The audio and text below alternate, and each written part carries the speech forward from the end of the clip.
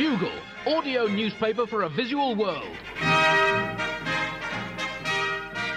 Hello, Buglers, and welcome to issue 4022 of the Bugle, the 21st century news recording show that could so easily have been lost forever on a load of papyrus scrolls if it had existed just a couple of short millennia ago. Shows what a fragile universe this is.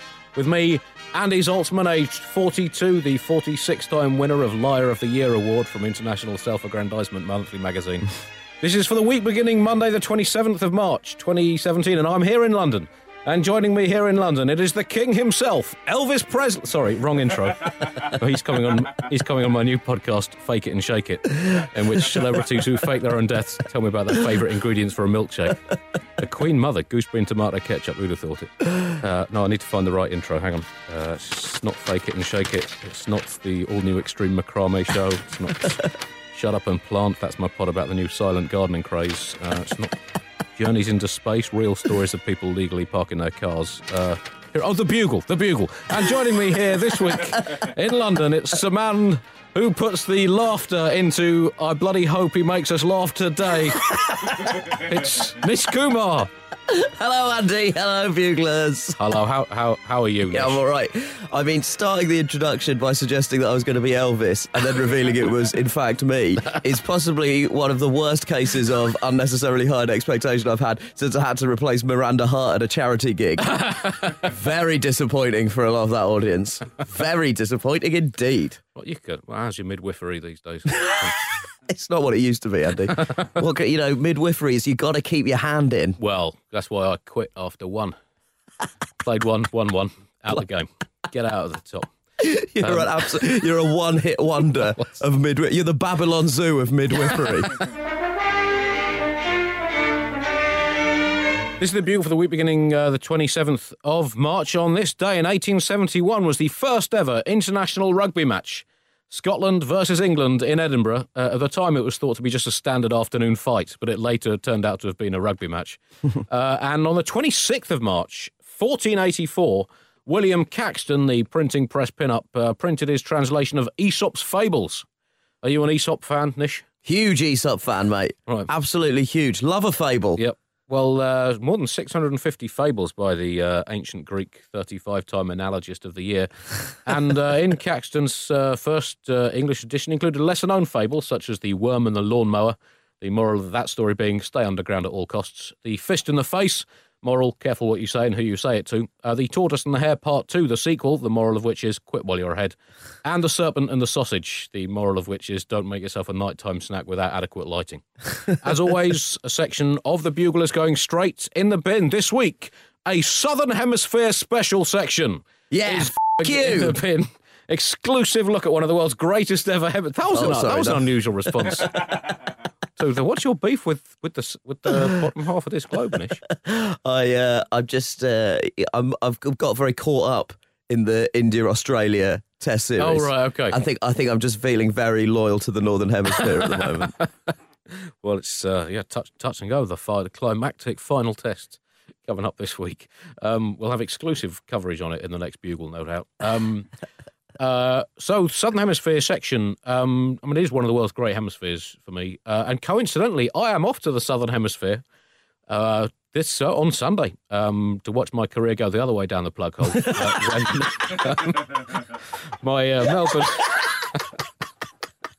My Melbourne International...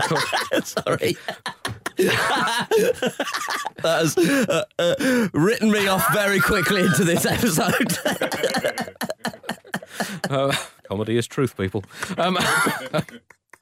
My Melbourne International Comedy Festival show begins on Thursday, is running till the 23rd of April. Live Bugle shows on the 16th and 23rd. Lineups to be announced on the days before the performances. Then Sydney, the 24th to the 27th. Auckland, 28th and 29th. Finishing up in Wellington on the 30th. That's a new date. And the 1st of May. So what a coincidence that the section in the bin should be a Southern Hemisphere section. We look at the Tropic of Capricorn, the celebrity line around the Southern Hemisphere, marking, of course, the subsolar point of the December solstice. You don't need to be a rocket scientist to know that.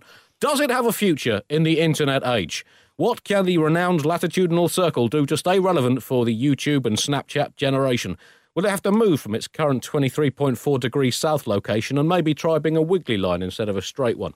With 33% of the world's land but only 11% of the world's people, we ask, is it time for the Southern Hemisphere to get its arse in gear and make itself more habitable? Why should Europe have to have so many more people than the Atacama Desert in Chile? Is that justice? And we ask whether Richard Branson's proposed new southern continent of Virgintica will help the bottom half of the globe catch up with the top half in terms of number of Nobel laureates, world snooker champions produced, and nuclear weapons owned. Plus, Antarctica, Schmantarctica. Is the South Pole continent a 1930s Nazi hoax? No, but if it were, would we have a sacred right and a moral duty to eat penguins alive and smear their fascist blood on our faces to make a point? You can't say stuff like that anymore because now Donald Trump is likely to tweet that Antarctica is a Nazi ice colony. There's going to be a whole Reddit sub-forum created off the back of that idle comment on a podcast. Right. Also, can I just say, Andy, seeing you say the word Snapchat was one of the most unusual sights. It was like seeing a dog play the piano. Thanks. Can I put that on my poster? I think I'm just jealous because I'm not. This is my first year without a Southern Hemisphere visit. Right. Ever. So I think. Yeah, I take my annual trip to the Southern Hemisphere. No, I've been for the last couple of years to Melbourne and New Zealand. Right. And I think I'm gonna miss it. You go there to breed, don't you? He flies south. Anyway, there's an ad of a program about Nish, how Nish Kumar's reproduced coming up on the Wildlife Channel. Anyway, how do we get? Oh yeah, that section was in the bin, so all of it's irrelevant. Top story this week, terrorists are still c***s. Yes, we've had that confirmed for us here in London. Once again. Yes. But they cannot win, and this is proof that they cannot win. That on this week's Bugle, we have a brown man with a beard and someone from Kent. We will not change our way of life. And I'll leave you to guess which one is which. I'm a brown man with a beard who went to school in Kent, so I'm right in the danger zone. Surround this building now. Andy, there was another terrorist attack this week, which I'm sure buglers are all aware of. In the immediate sort of aftermath of the attack, there's a huge amount of speculation as to where this man was from and who he was. I'll tell you who he was. He was a complete And I think everyone would just prefer it if every so often the 10 o'clock news started with Hugh Edwards saying, ladies and gentlemen, tonight a complete has done something completely. It would be nice to have that level of honesty, because it was described as an attack on our democracy, which is, I think, dignifying it with a purpose it simply does not deserve. And also, as attacks on democracy go, it was about as effective as throwing an egg at an oil tanker in protest against the concept of things floating or tennis. It wasn't an attack on our values either, as Londoners, as British people, as Europeans, as Northern Hemisphericals, as humans, or as sentient beings of the universe. It was simply, as you say, a being an idiotic, murderous for no other reason or purpose than that will be as I believe the first draft of Theresa May's speech to the House of Commons said before she toned it down. It's been an interesting choice for her to have Tarantino punch up some of her speeches. The man's name is Khalid Massoud. He's 52 years old, and at the moment reports are that he was formerly known as Adrian Russell Ajal and born in Kent. It does raise a very important question, Nish, and that is... Should we blow up Kent? Well, I was thinking more... I mean, that's a hostile... I mean, that's really what the people called Adrian from Kent are wanting. That's the kind of reaction they want. I would ask, how can we stop as a nation? We have to look very seriously at how we stop people called Adrian from Kent coming to Britain. I mean, I know it might be provocative to suggest that, but someone is going to have to look that banana in the eye. At the moment, ISIS, certain ISIS channels or cells are claiming responsibility for the attack. And at this point, I mean, it's fucking easy being ISIS. It's so fucking easy. All you have to do is just kick back. Some nutcase does something absolutely insane, and you just go, yeah, that was us.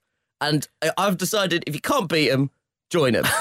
I mean, just to be clear, for any security services listening, I mean that in a completely metaphorical sense and have no plans to join ISIS. But I am now going to start claiming credit for other comedians' work. I'm claiming credit for every single episode of The Bugle, even the ones that I wasn't in. I'm also claiming credit for John's HBO show, and I'm absolutely claiming credit for Seinfeld series 1 to 7. That was all me. Kumar out. I'm also claiming credit for Monique's Oscar for Best Supporting Actress for Precious. That's me. I did it. I don't like ISIS. Whoa. I mean, steady on, Zaltzman. Sorry. God.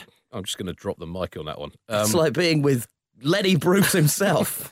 I really don't like them. I cannot understand this. They kind of why are they still doing this, Nish?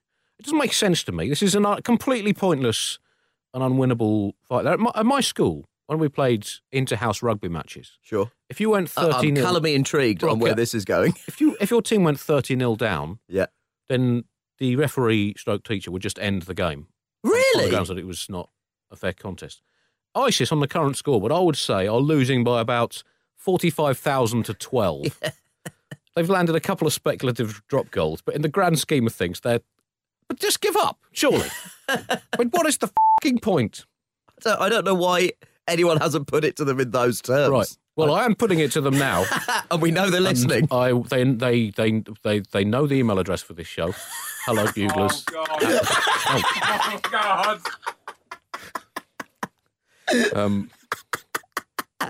Salzman taking the fight to ISIS one email at a time. Yeah. Anyway, there's been some baffling reportage from around the world, specifically America, on events in London. There's been a lot of talk that Londoners were walking around looking confused, concerned, and upset. Now, what I would say is, yes, that is true, but that is sort of how Londoners look. That's sort of just all Londoners. The only time we have not looked confused, what's the other one? Confused, upset and concerned. Concerned. The only time that has not been the case was during the London Olympics. Yeah, that was the only time. Yeah, that was absolutely the only time. The reason everyone looks depressed is because their rent is so high. I mean, you'd walk around looking concerned too if you were paying £1,000 a month for a box room out the back of a kebab shop. And also, the other thing is that as much as Londoners, are always very concerned about the constant threat of terrorism, that's something that we just live with, we are also more concerned about how we're going to get home of an evening.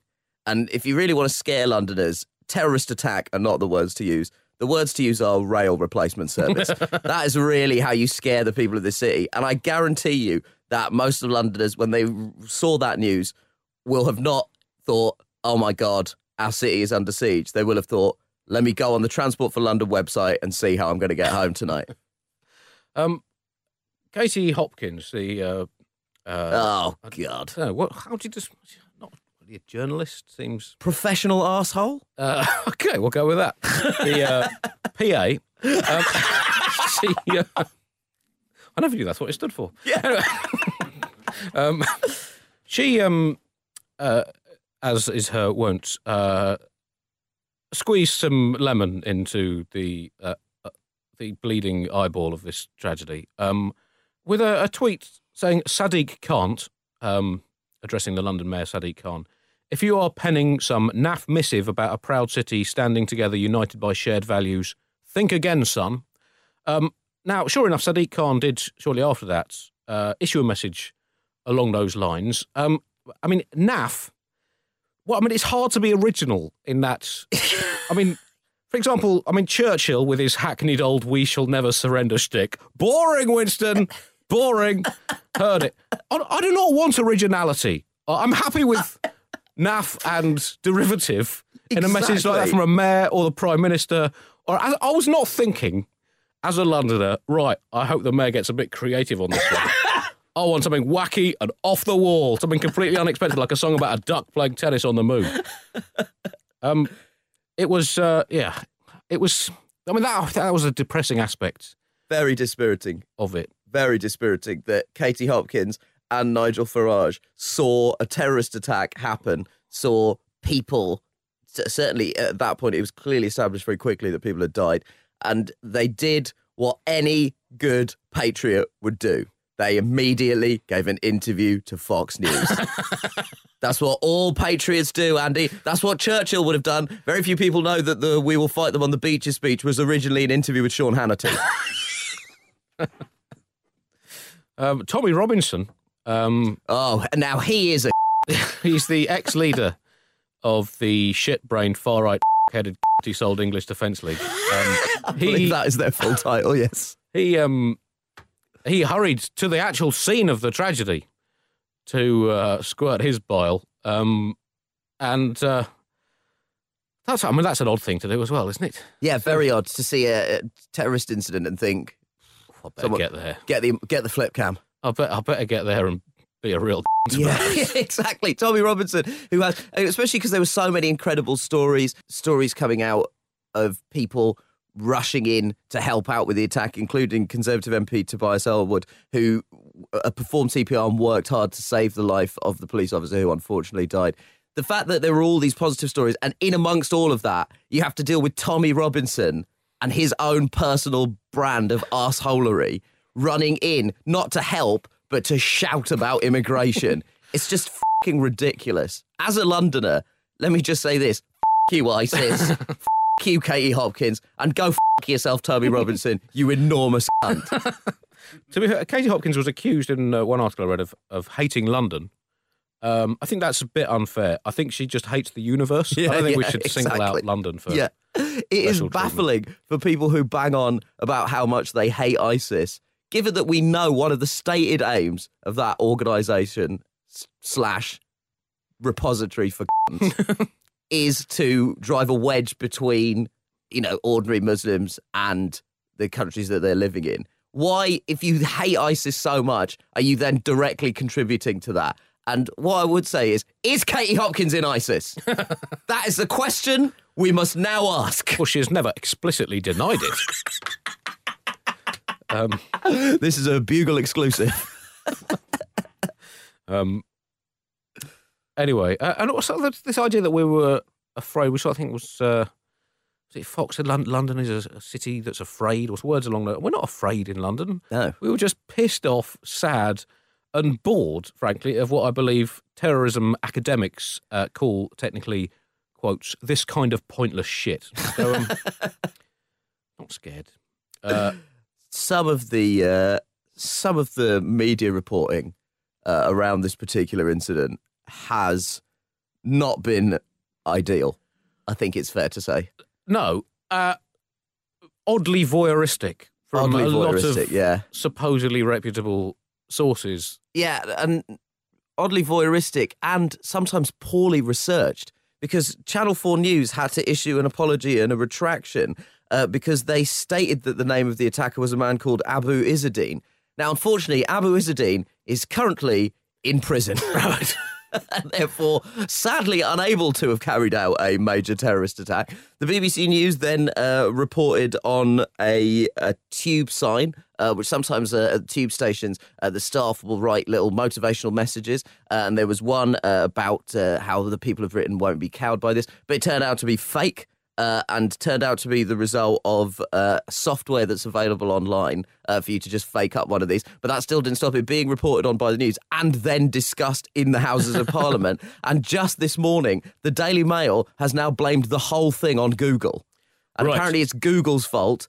And, without wishing to stereotype that organisation, I assume the inference of the whole piece is this never would have happened if we'd used good British search engines. There would be no terrorism if we all just asked Jeeves. I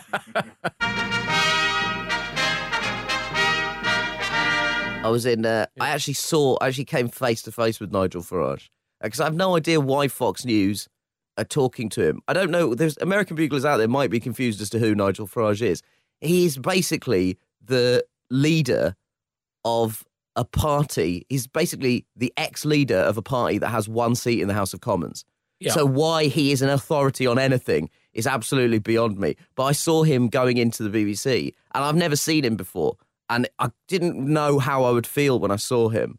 And I just got so angry. And I was just looking at him thinking, you ruined my country. What the are you doing at the BBC, right? And then I went Were in. you on air at the time? Well, yeah. I went in and my friend was in there and I told him what happened. And he said, you do realise that he was probably looking at you thinking exactly the same thing. Fuck you. What the are you doing here? You've ruined my fucking country. Also, I was wearing a jumper from an anthology of essays called The Good Immigrant. So, all in all, I'm pretty sure it was exactly what Nigel Farage thinks goes on at the BBC. And now, on the Bugle, it is time for...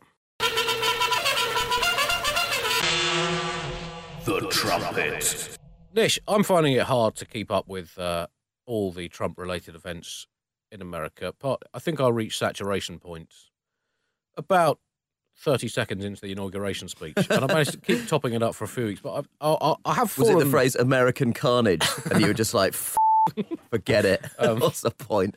So the whole wiretapping story. Yes. I will admit, even as a Pulitzer Prize-winning journalist, I've not been completely all over this. Andy, you've learnt nothing from all of this time you spent watching modern journalism. It's not about whether you know anything. It's about whether you can quickly say something and form an opinion without any facts. Well, I mean, I think that's a relevant point, because to me, it doesn't actually matter whether or not Donald Trump was wiretapped. If he even thinks he might have been wiretapped, is that not enough? No. But the point stands. Actually, the point does not stand. Well, we live in a world of perceptions, Nish. And if someone as powerful as Donald Trump can think he's been wiretapped, that means that any of us can think we've been wiretapped. And that terrifies me to the core of my being. What if the FBI or the CIA or the MLB or the LBW have been, or may have been, potentially snooping on my private conversations with my wife about changing batting positions of wicketkeepers over the course of Test match history? If they could be doing that, it could be any of you next, buglers, you idiots. Wake up if you want to be able to sleep at night. Yeah, sheeple. First Trump, then me. Next, any of you could be thinking you've been wiretapped. That is a horrific road to be going down. It is a bold decision to do so many jokes about American politics that involve cricket references. Just trying to build those bridges. Yeah. Andy, the Trump presidency, my feeling about the whole thing is Donald Trump becoming president of America is a bit like when George Clooney became Batman, in that no one can really figure out how it happened. The whole thing has sort of turned into a cartoony mess, and it inexplicably involves a huge amount of fighting with Arnold Schwarzenegger. The Trump campaign is just lurching from scandal to scandal like a drunk man on his way home trying to find an open chicken shop. That joke, Buglers, may be based on personal experience from the author.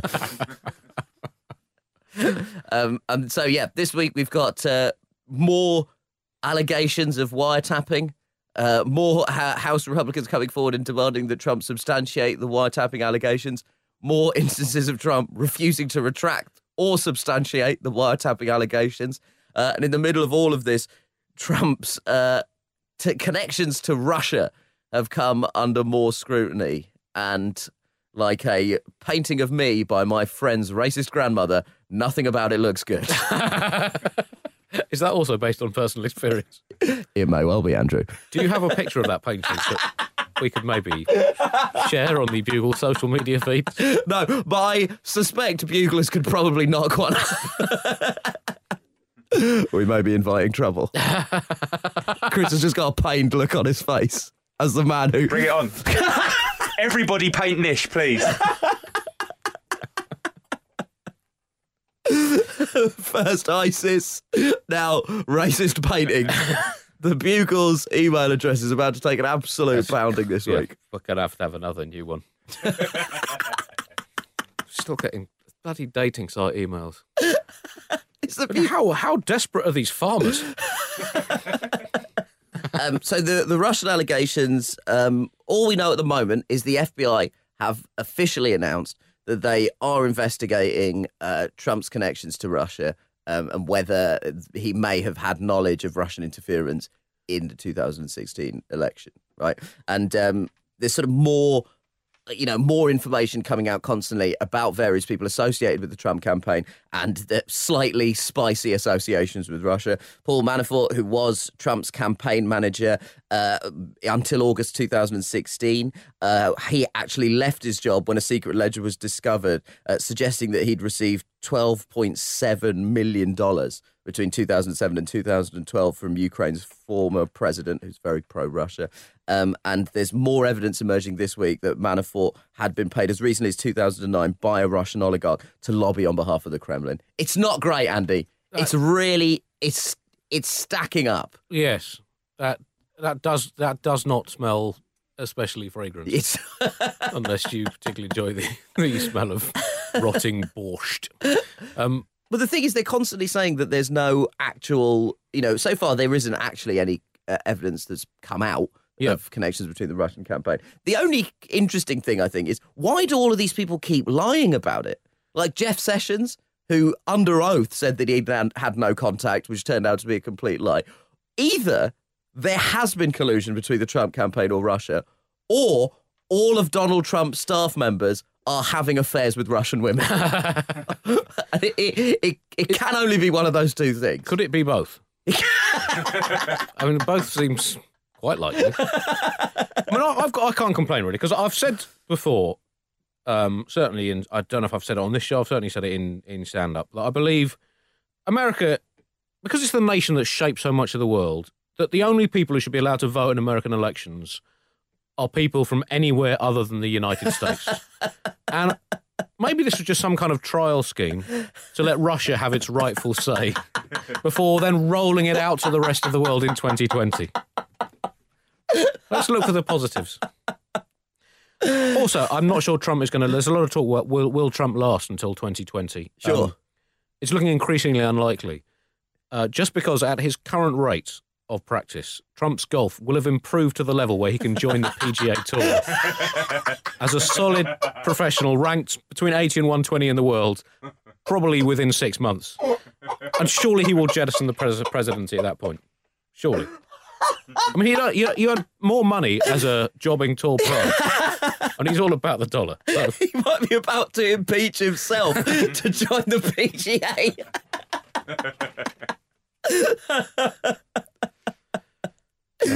And there's more bad news for Trump this week. His healthcare bill currently looks about as unhealthy as low-income Americans will be if it gets passed into law. It's not looking good. It's not looking good for him. They've delayed the vote as we record, amidst allegations that he doesn't have the votes, even on the Republican side, to get the bill passed.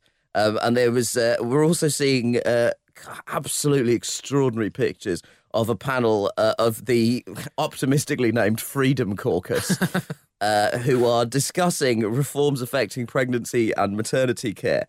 There are 25 people in that room. Not a single woman. Not a single woman. The discussion over women's healthcare has turned out to be quite the sausage fest. I'm looking at this picture, Andy. I'll be honest with you. In terms of the gender ratio, it's looking like pictures from my 16th birthday party. But, I mean, I would say there's a key difference. Race-wise, very different demographic. I don't understand the American healthcare debate fully because, well, that's impossible for anyone who is not both A, American, and B, an omniscient deity with a high tolerance for bullshit. But, and excuse me, American Buglers, if I've interpreted this wrong, but this, if it passes, this could be the week when Trump frees the ordinary American to needlessly die of curable diseases without the metropolitan elite and the fake news media trying to keep them artificially alive. That seems to be what this is about. But yeah. I could be wrong. Yeah, it's one in the eye for political correctness, I think. That seems to be the terms of the debates being phrased in. We talked a bit about Geert Wilders Indeed. Last week. And, I mean, that is the kind of hair that usually ends up in a courtroom dock in The Hague, denying everything. But I can't really understand how I mean, he must do it himself, because I can't really imagine even someone like him. And I am out of the loop when it comes to hair. I've not. I don't think either of us are in the loop when it comes to hair, Andy. I've not paid for a haircut in a year beginning with 2. So, October 99, that was the last time. What happened that made you not return to a hairdresser's? There was one occasion in which I asked my now wife whether she would cut my hair for me. And This is your wife, the professional criminal barrister? yes. She said yes. And that was the most excited I've ever been when she answered yes to one of my questions.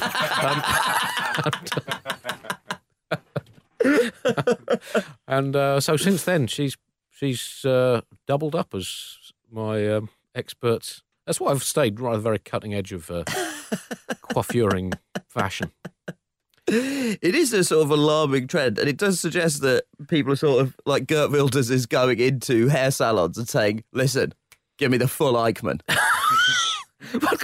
But you know, how I can't. What would you like, Mr. Wilders? What's trendy at the moment? Well, you could go for a high fade with a loose pompadour, or short at the sides with a crop fringe, maybe even a tapered fade with undercuts. Oh, I'm not really sure about any of them. Could you just give me something that makes me look like I would quite happily commit genocide? Certainly, sir. And would you like something for the weekend? Only if that something is an immigrant to blame.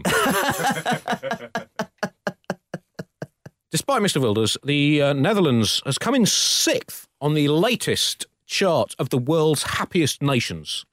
God, yeah, I forgot that this had come out this week. Yeah. Yes. It's got UK up 4 places to 19th. Ooh.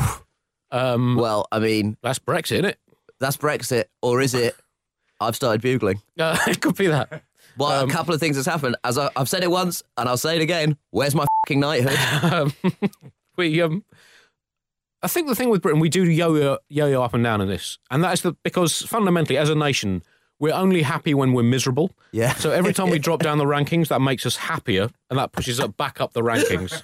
And we don't like that, so we then slip down the rankings again. Our national mood is like a philosophical quandary. Yeah. America still doing all right, down 1 place to 14th, which is pretty impressive given the amount of strops that. It does not reflect well on the 136 countries below them in the Canada 7th. Justin Trudeau's dreamy eyes. I mean, there's 155 countries listed in this year's rankings. Yeah. Syria, 152nd. 4th last. Not last. How is Syria? Wow. That does not say a lot for Tanzania, Burundi, and the Central African Republic. Oh, God. That is rough. And Syria breaks up the traditional all-African bottom 9. Dear Africa, oops, sorry, love Europe. That tragically is the closest thing Africa has come to a genuine apology from the West. The big movers before we get to the exciting chart toppers. The UAE up 7 to 21st, only a couple of places behind the UK. I'm guessing they might not have factored in all the slaves on the building sites or 100% of the traffic prostitutes. Somalia. Yeah, you're right. They did not get a look in. Somalia down 17 to 93. How the was Somalia in the top 80 last year? Venezuela down 38 places to 82nd. That's not looking good for Mr. Maduro. The top 10 in reverse order. Sweden in 10th. Austria, New Zealand, 2 countries that in April will become significantly happier when I go there to do my stand-up show.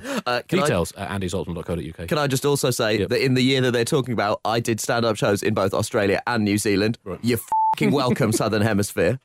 7th, Canada. 6th, Netherlands. Finland. I did 5th. stand up in Canada as well. What the mate? I'm fucking nailing this. You have to organise a tour to the Central African Republic, Nish. You owe it to humanity. Yeah, it's time for me to bite the bullet and head to the CAR. Switzerland down 1 to 5th, but that might not be factoring in Roger Federer's sensational form this year. I don't know when they measured it, because you'd have thought Switzerland would be back on top after Federer backing up his Australian and Indian Wells. Like, if he keeps it going, I reckon Switzerland will be Switzerland could turn into the sort of like Manchester United in the 90s of the happiness index. Yeah, they might get so happy that they give some of the gold back. Then Whoa. Let's not go crazy here, Andy. So Not that happy. Fourth, Iceland third. You're welcome, Iceland. Glad that football match meant so much to you. Denmark second, and up 3 to first. Norway. Good work, Norway. I mean, it's a strong showing from Scandinavia, and Scandinavia's really bringing the heat. yeah, bringing a lot of happiness to the world. So what do all those countries have in common, those top 10? Well, Kumar stand-up appearances. Apart from Nish Kumar appearing, entertaining the masses. They're all pretty well off. Sure. And also, they're all countries where basically nothing ever happens. And that's a recipe for the world. Just less shit going on, happier people. It did.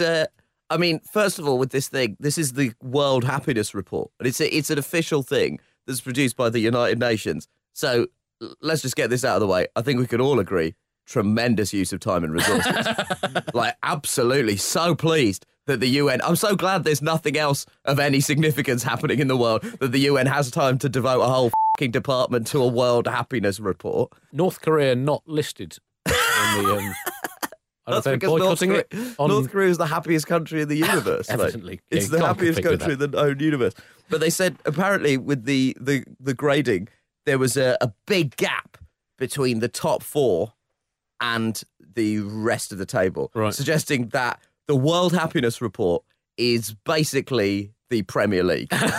And what we now need is for some Russian billionaire to invest heavily in somewhere like Burundi and in a Manchester City-style move completely upend the charts. Or what we need is a real sort of plucky outsider, you sort of, I don't know, like your Mozambiques or your Uruguays, just to surge back in like Leicester did last season. Right. What I'm saying is Burundi should look into electing Claudio Ranieri as president.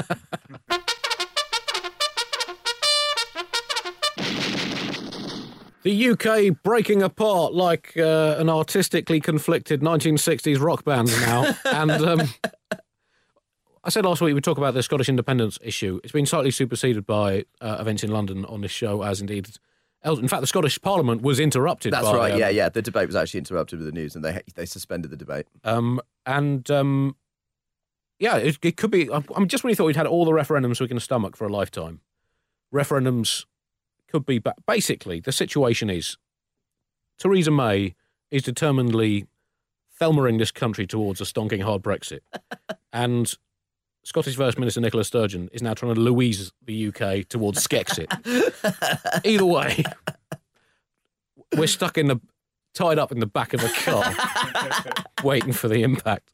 Yeah, that's right. The UK has Brexited the EU, and now it may be about to Brexit itself. It's great news. Well, that's the idea. I mean, they cancel each other out from a Scottish point of view. That's right, yeah. It's absolutely great news for everyone who is a fan of pointlessly divisive referendums. The thing is, I have a huge amount of sympathy for, regardless of what your feelings are, the SNP was elected on a platform saying we would have a second referendum if there was a major constitutional change. So I guess Brexit does qualify as that. But what's now going to happen is that Theresa May is about to go on a tour of Wales, Northern Ireland and Scotland, where she's basically going to tell all of them that they need to think very carefully about making a decision like this because it could have serious economic ramifications. So I assume this is going to be her pot calling the kettle black tour. Yes. Well, she did say, she explicitly warned Scotland that it would be ridiculous to leave their biggest trading partner, and without collapsing in fits of hysterics and giggling for a week. It's quite impressive, that, in a lot of ways. So now Scotland's being instructed to see how things pan out outside the EU, which they didn't want to be, before deciding again whether to leave the UK, which they didn't want to do, and try to rejoin the EU that they didn't want to leave. By which time it'll all be... And I think they'll just vote to transcendentally meditate until they exist on a higher plane of consciousness and can leave such earthly matters behind. I think that is the ultimate goal now.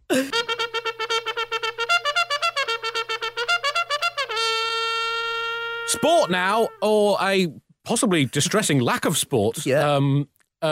Durban, the South African city, has pulled out of hosting the 2022 Commonwealth Games on the grounds that it, quotes, can't be asked to host a f***ing pointless relic of empire that no one gives a shit. Sorry, I've read that wrong. Sorry, because it cannot justify the expenditure needed to host a prestigious international sporting event that keeps the historic umbilical bonds alive between the womb of Her Majesty herself and all the children of her soul. So, I mean, it raises questions for the future of the Commonwealth Games, Nish. Absolutely huge. The Commonwealth Games ought to give them their full title, the Dogshit Olympics. Currently is homeless for its 2022 incarnation because Durban has sort of suddenly realised that it doesn't have the capacity to spend the money it needs on the infrastructure to put the games on. So Liverpool and Birmingham have stepped into the breach. Right. I mean, the surfing would be much less exciting in Birmingham than Durban, wouldn't it?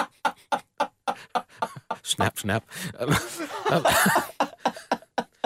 don't know. I mean, I don't think surfing's in the Commonwealth Games. Well, it certainly not going to be if it ends up in Birmingham. No. They might have to put up a pool in the bull ring. But this goes beyond the Commonwealth Games. Obviously, an event close to everyone's heart. Sure. Yeah. The Olympics is also struggling to find host cities. There's only 2 left bidding for 2024. Wow. Paris and Los Angeles. So, in terms of opening ceremonies, we're looking at giant baguettes or more jetpacks. Oh, yeah. Because 1985, and I've talked about this, I mean, this is before you were born in, when were you born? 85. 85. Yeah. 84 Olympics. Guy on a jetpack flies through the stadium. Is that real? Yeah. Sensational. The greatest moment in human civilization. Oh, Still no jetpacks. Andy, I'm going to have to immediately take issue with that. I'm going to go to another opening ceremony from a sporting event held in America and go, Diana Ross misses her penalty to start the USA 94 World Cup. She had one job. I think Diana Ross was certainly more reflective of the human condition of inevitable failure rather than a man on a jetpack offering us a dream that could never be achieved. But 2 sides of the American dream. I mean, the whole concept of the Commonwealth is a little bit spicy. It's essentially people that we used to own that we're now forcing to hang out with us. And the Commonwealth could start to become incredibly important because some of the sort of Brexiteers chat is that the Commonwealth will look on us sort of favourably for trade deals once we've left the European Union. And that is a bold play.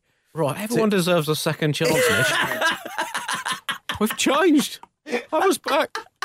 I still love you. It's not like we used complicated trade agreements to own you in the... Oh, no, that is exactly what happened. I do apologise.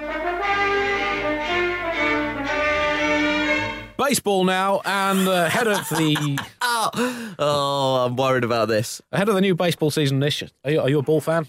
No, I'm not a ball fan. Right. I'm yet to... To me, it's just posh rounders, Andy. Right.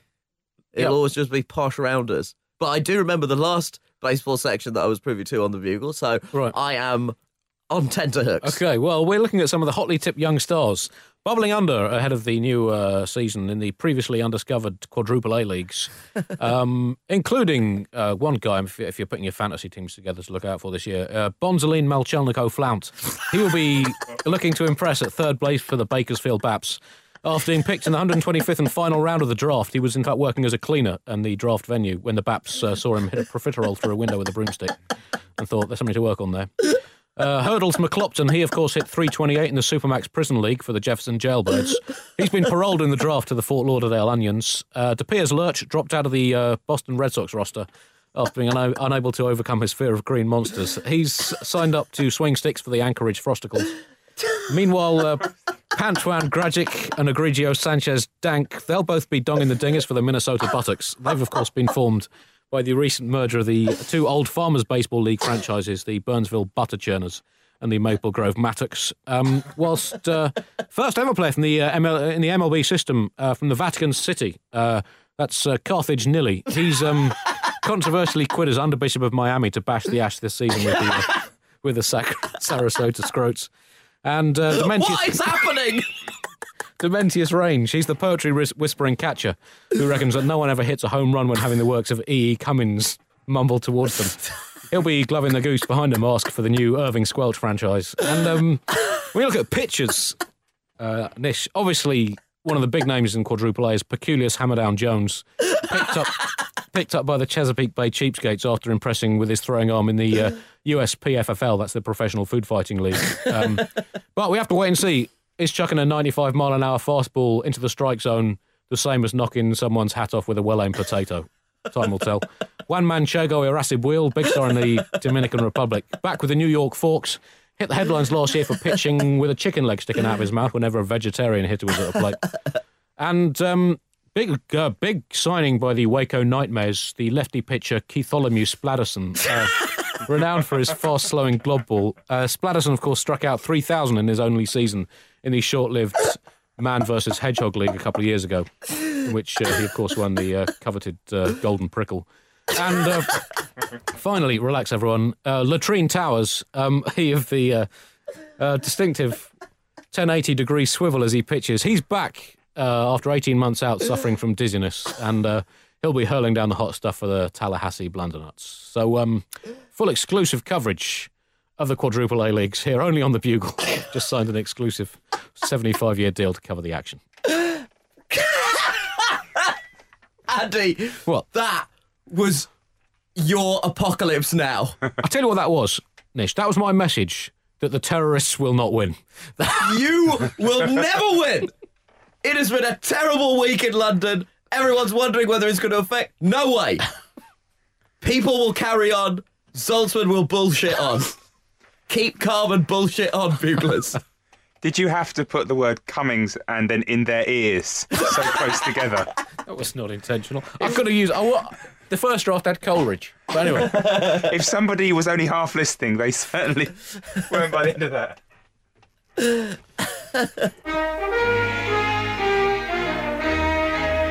Thanks once again to Radiotopia for hosting us. Do listen to all of their other podcasts simultaneously at extreme volume. Got a mutual plugging there.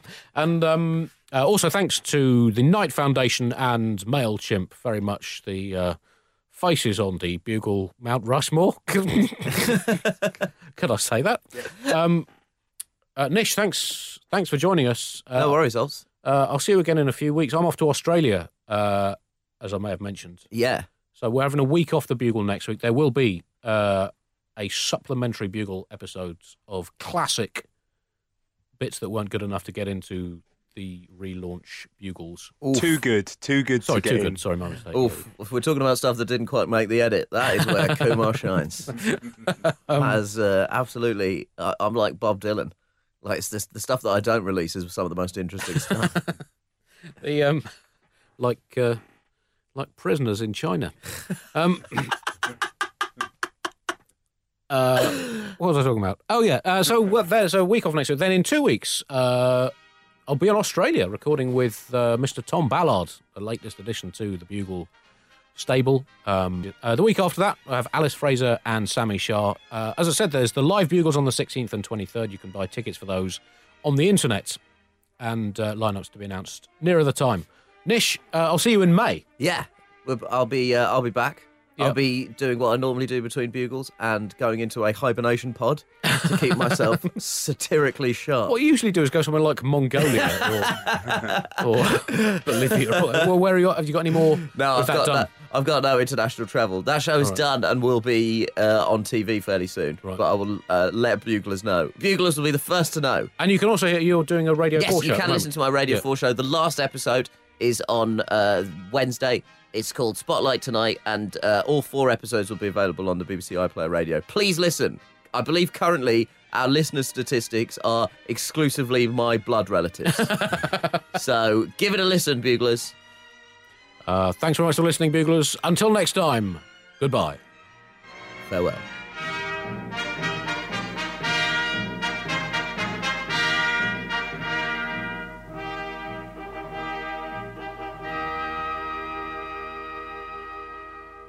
Hi, it's producer Chris from The Bugle here. Did you know that I have a new series of my podcast, Richie Firth Travel Hacker, out now?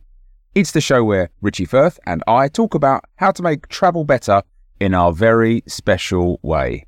In this series, we discuss Lime bikes, Teslas, the London Overground, and a whole bunch of other random stuff that possibly involves wheels or tracks or engines of some variety. God, what a hot sell this is. I mean, you must be so excited. Listen now.